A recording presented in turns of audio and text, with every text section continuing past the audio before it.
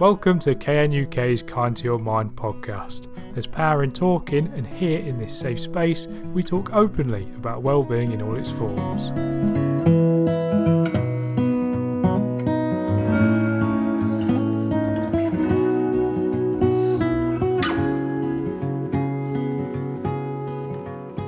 Hello and welcome back to Kuhn & Nagel's Kind to Your Mind podcast. I'm Blee, and again today I am joined by Emma and Paddy. How are you both?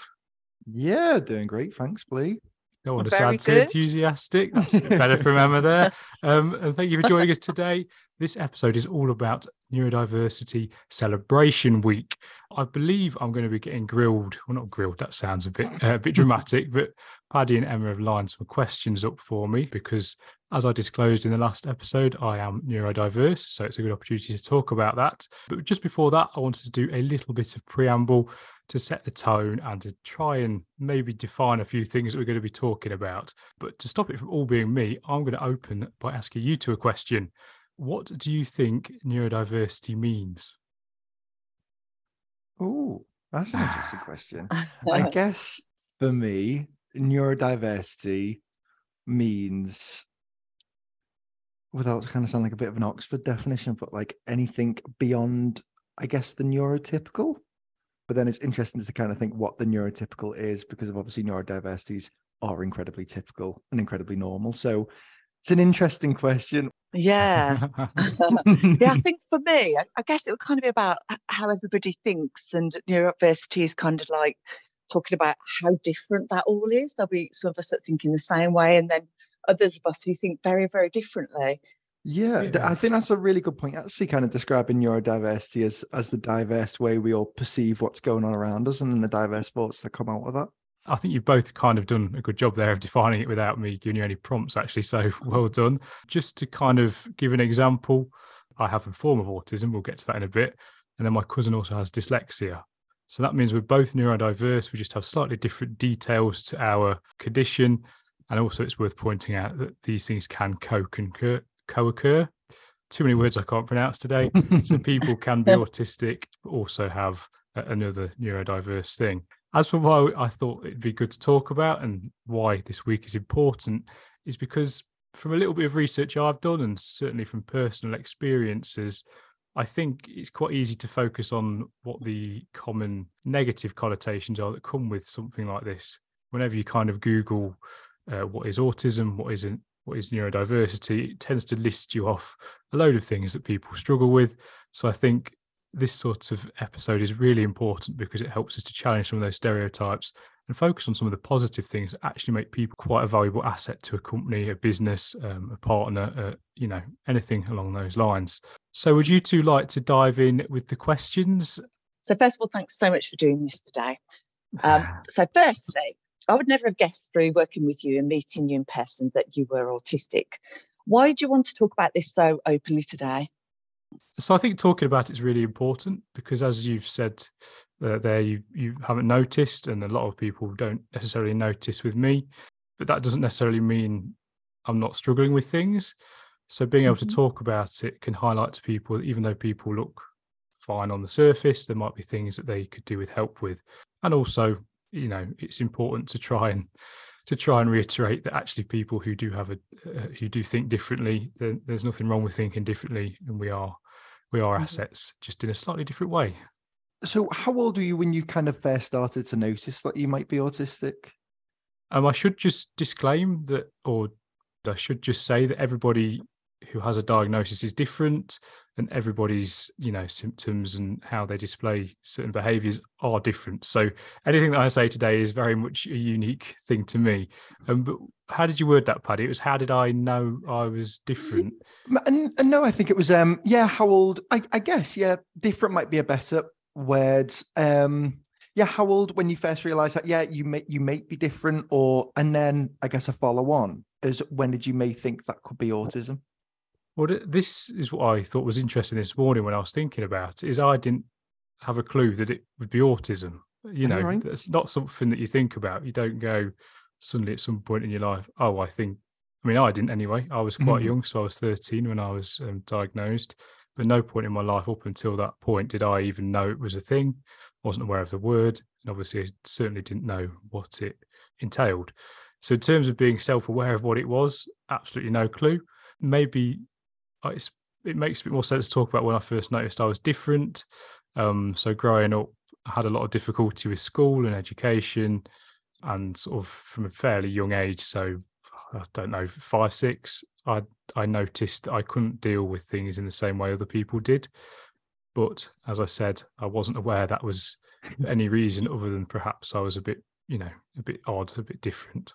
So if I could go a little bit more detail on that. So what were those kind of difficulties that you noticed that other people might not have been facing at that young age? So for me, the difficulty was, it'll sound stupid, but it was when your mum used to drop you off at school. I used to cry every time I got dropped off. I wouldn't be able to deal with her going home and me having to stay at school. And like I say, this was when I was 6, but even so, everybody else just gets on with the morning, but I wasn't able to in the same way that everybody else did. And one of the traits or one of the symptoms of people who have autism is dealing with change. So then when I moved school I can't remember how old I was, 8, that took me months. I couldn't deal with that in the same way that everybody else would. I mean, obviously there's a bit of upheaval and everybody feels a little bit of something. But for me, it was obviously more of an issue than it was for everybody else. Yeah. So that was kind of the second part where I realised I couldn't really deal with certain things in the same way everybody else could. I might have encroached on your question a little bit there, Emma. No, not at all. So I was just going to ask next, in terms of sort of your thoughts and behaviours, how does autism manifest itself in you? How would you sort of describe that in the way you think and behave? For me, it's really difficult to answer that because for me, this is just normal. I don't know how anybody else, I mean, nobody knows how anybody else thinks, but it's weird when you read things online and then you go, I don't know about that. So I should say that my diagnosis is for Asperger's, which I don't think they diagnose anymore. And that is also known, there's a few terms for it, but that's essentially high functioning autism, which means I don't have some of the learning difficulties, which seems like the wrong phrase to use, that can be associated with it. I think for me, the most obvious thing when I was growing up, which certainly did impact me the most, was the severe anxiety. And that was mostly due to me overthinking everything to the nth degree. So it would be just stupid little things, but I wouldn't be able to see it as a little thing. I'd just over process it, over analyze it. Yeah. And it just become a massive issue. When I was younger, I was a lot different to I am now, which I think is a big part of why nobody notices these days. But I certainly had I had some repetitive behaviours. My special interests or highly focused area, I think they phrase it these days, that was a lot more pronounced when I was younger. But for me, anxiety has always been at the forefront. And I think, going back to your question, it's just because I overanalyze and I overthink everything. Yeah. And could I just ask on that, have you sort of been provided with coping strategies and how to sort of deal with this anxiety as you've got older? Or is it something that you just kind of deal with on a day-to-day basis? Just kind of thinking what help was available to you back then to try and cope with these things? Yeah, I think the sort of movement and awareness around autism and neurodiversity, I think that has changed a lot since I was diagnosed. I know it's not that long ago, so it's about a bit over 10, 15 years now, sort of revealing my age there. 10, 15 years ago, I was diagnosed. But back then, it kind of did feel like I was almost a bit of an experiment or a first time that my school had to deal with it. So I was quite dismissive of some of the sort of strategies and stuff people were trying to tell me to do, because I knew that it just was never going to work, because I know my situation. I know that unfortunately the school weren't the best equipped to deal with me and make adjustments I needed. So these days it's very much day to day. But back when I was a bit younger, I think a lot of it was down to my mum. She helped me through a lot of stuff. Yeah.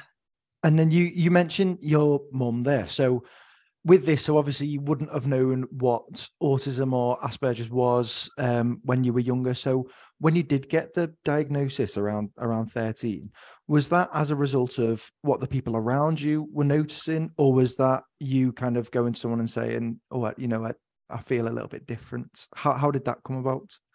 So it goes back to education. I'd done my first year at secondary school, and from doing some research online, I think a lot of people, it kind of becomes obvious to a lot of people at this time in their life that they can't deal with things in a normal way. So I'd done my first year at secondary school.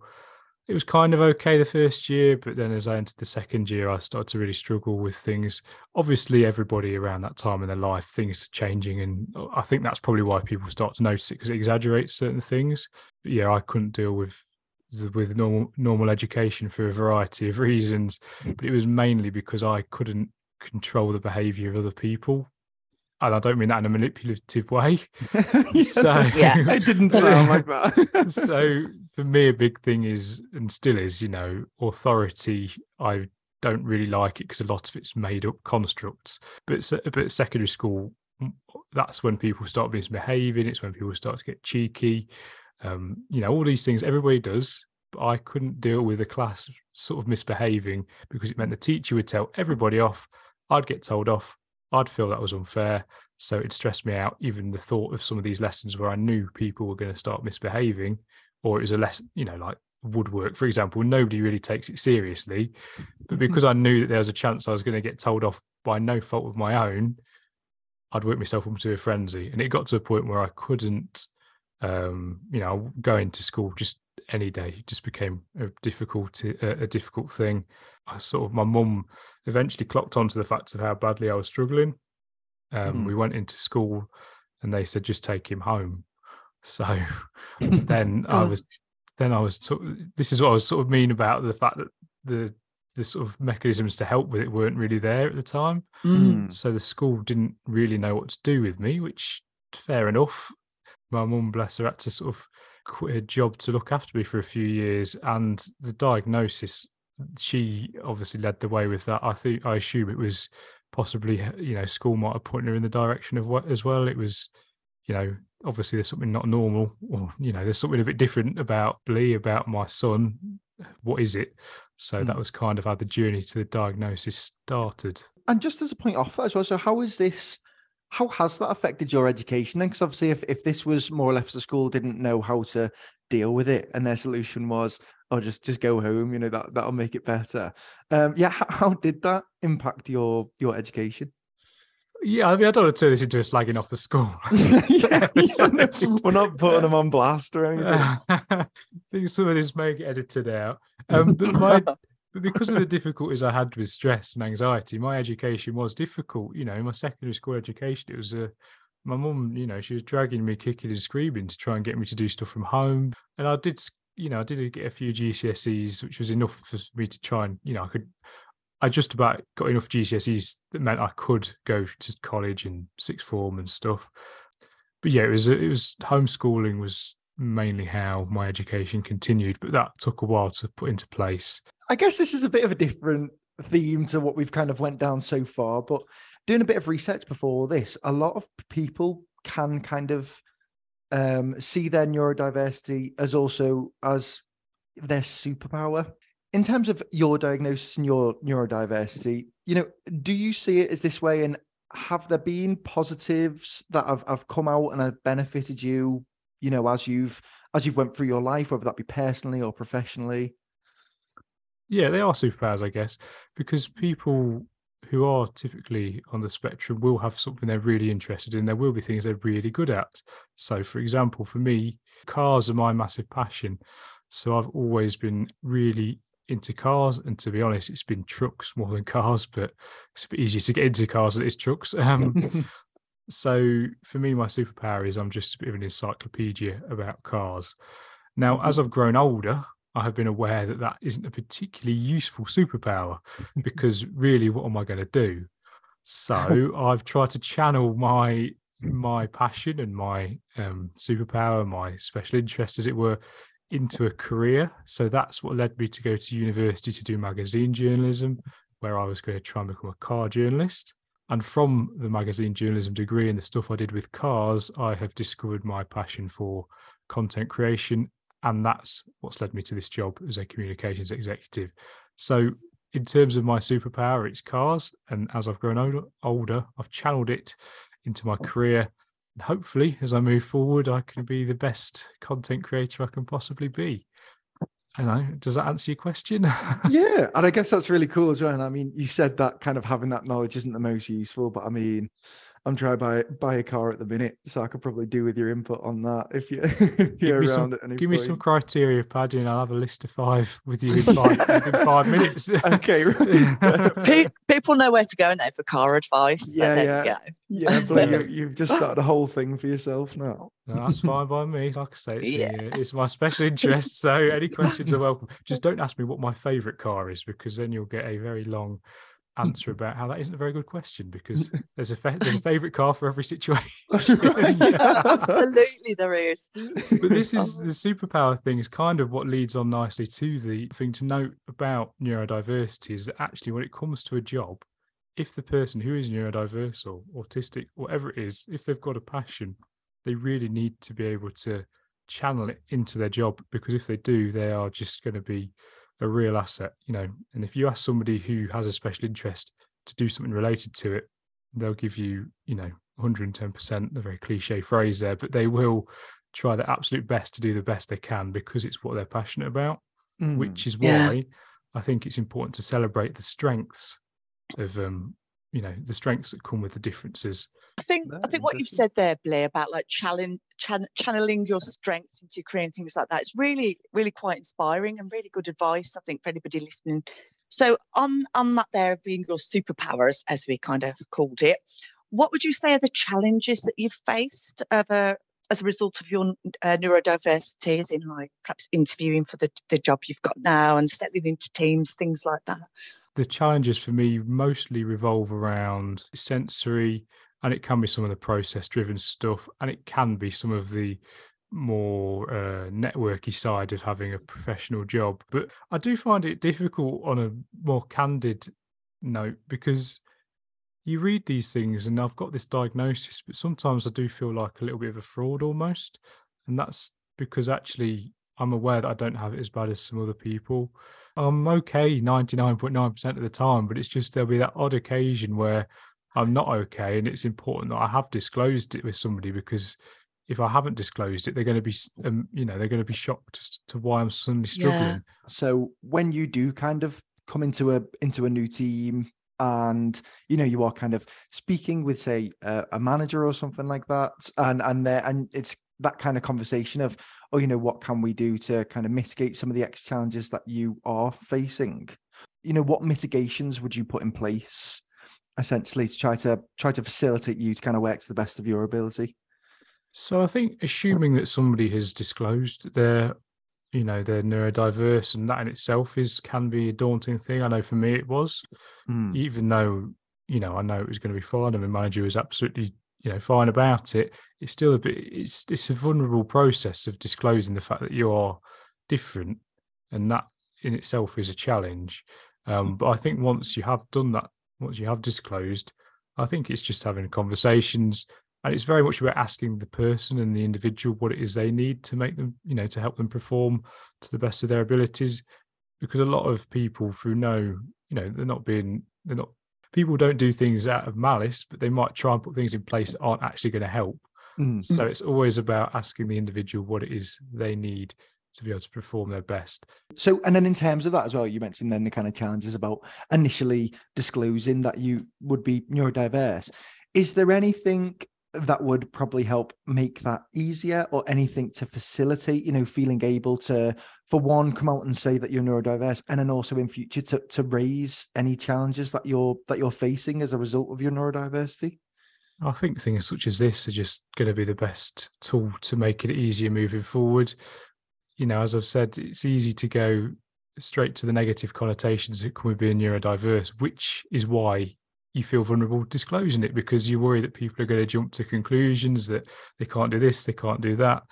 And I think that's where the slight apprehension comes from, just because, that people don't necessarily, like I said, they don't mean to be, they don't mean to jump to those conclusions, but it's just what happens, isn't it? You kind of naturally just go, right, what do I need to do to fix this? Whereas actually, I think the more conversations and the more openly it's spoken about and the positive sides of it, I think that in time will make it more of an easy thing to disclose and a more of a sort of natural thing to slip into a conversation, really. because it does feel like a big sort of, not taboo, it's not a taboo topic, but it does feel like you can't just naturally, you don't just, hi Paddy, oh by the way, on the spectrum, you know what I mean? You don't just get into a conversation, do you? So no, exactly. There is a little bit of that initial apprehension, and I think just talking about it more makes it easier. Definitely. In an open forum. Yeah. And at the end of the day as well, all your colleagues, you know, we want to be able to support you, you know, as people tell us, you know, things they're struggling with in life, whether it be personal things at home or whatever, and neurodiversity even, you know, we all want to be there for each other. So I think it's so important that we do open up and, you know, as we've always said many times, break down stigmas. So what message would you want to give to others for them to take away from this podcast today? So people with neurodiversity have got a wide range of things they might struggle with, but they've also got a wide range of things that they're really good at. So if somebody tells you they're neurodiverse, do not write them off as somebody who is strange, is odd, and is going to need your special attention. They won't. They might just need you to have a conversation with them, or you just need to listen to them, and then you'll be able to get on with them like you would any other person. You know, at the end of the day, we are just people. A lot of us just want to exist in the same way everybody else wants to exist. We don't want conflict. We just sometimes struggle to understand things in maybe the same way. And also bear with us if we get a little bit impatient. It's probably because we've overthought a conversation or a topic or an event a million times in our head before it. And I think it's trying to not normalize it, but just trying to make it like anything else you talk about, really. A bit of stress, a bit of autism coming through, you know, that's what I say to my mum sometimes, you know, if I'm, I don't know what would be, you know, might be getting a coffee and then I'm distracted by the traffic, it's because I'm looking at the cars and the lorries. So just normalising a bit of the old autism showing through. Yeah, I think it's really good that, you know, everything you've said today has really kind of touched on the point that we do need to have open conversations and be able to learn about one another so that we all feel comfortable to kind of be our best selves at work and be supported how we need to be able to do our jobs and feel comfortable, relax and just enjoy ourselves as well while we're at work.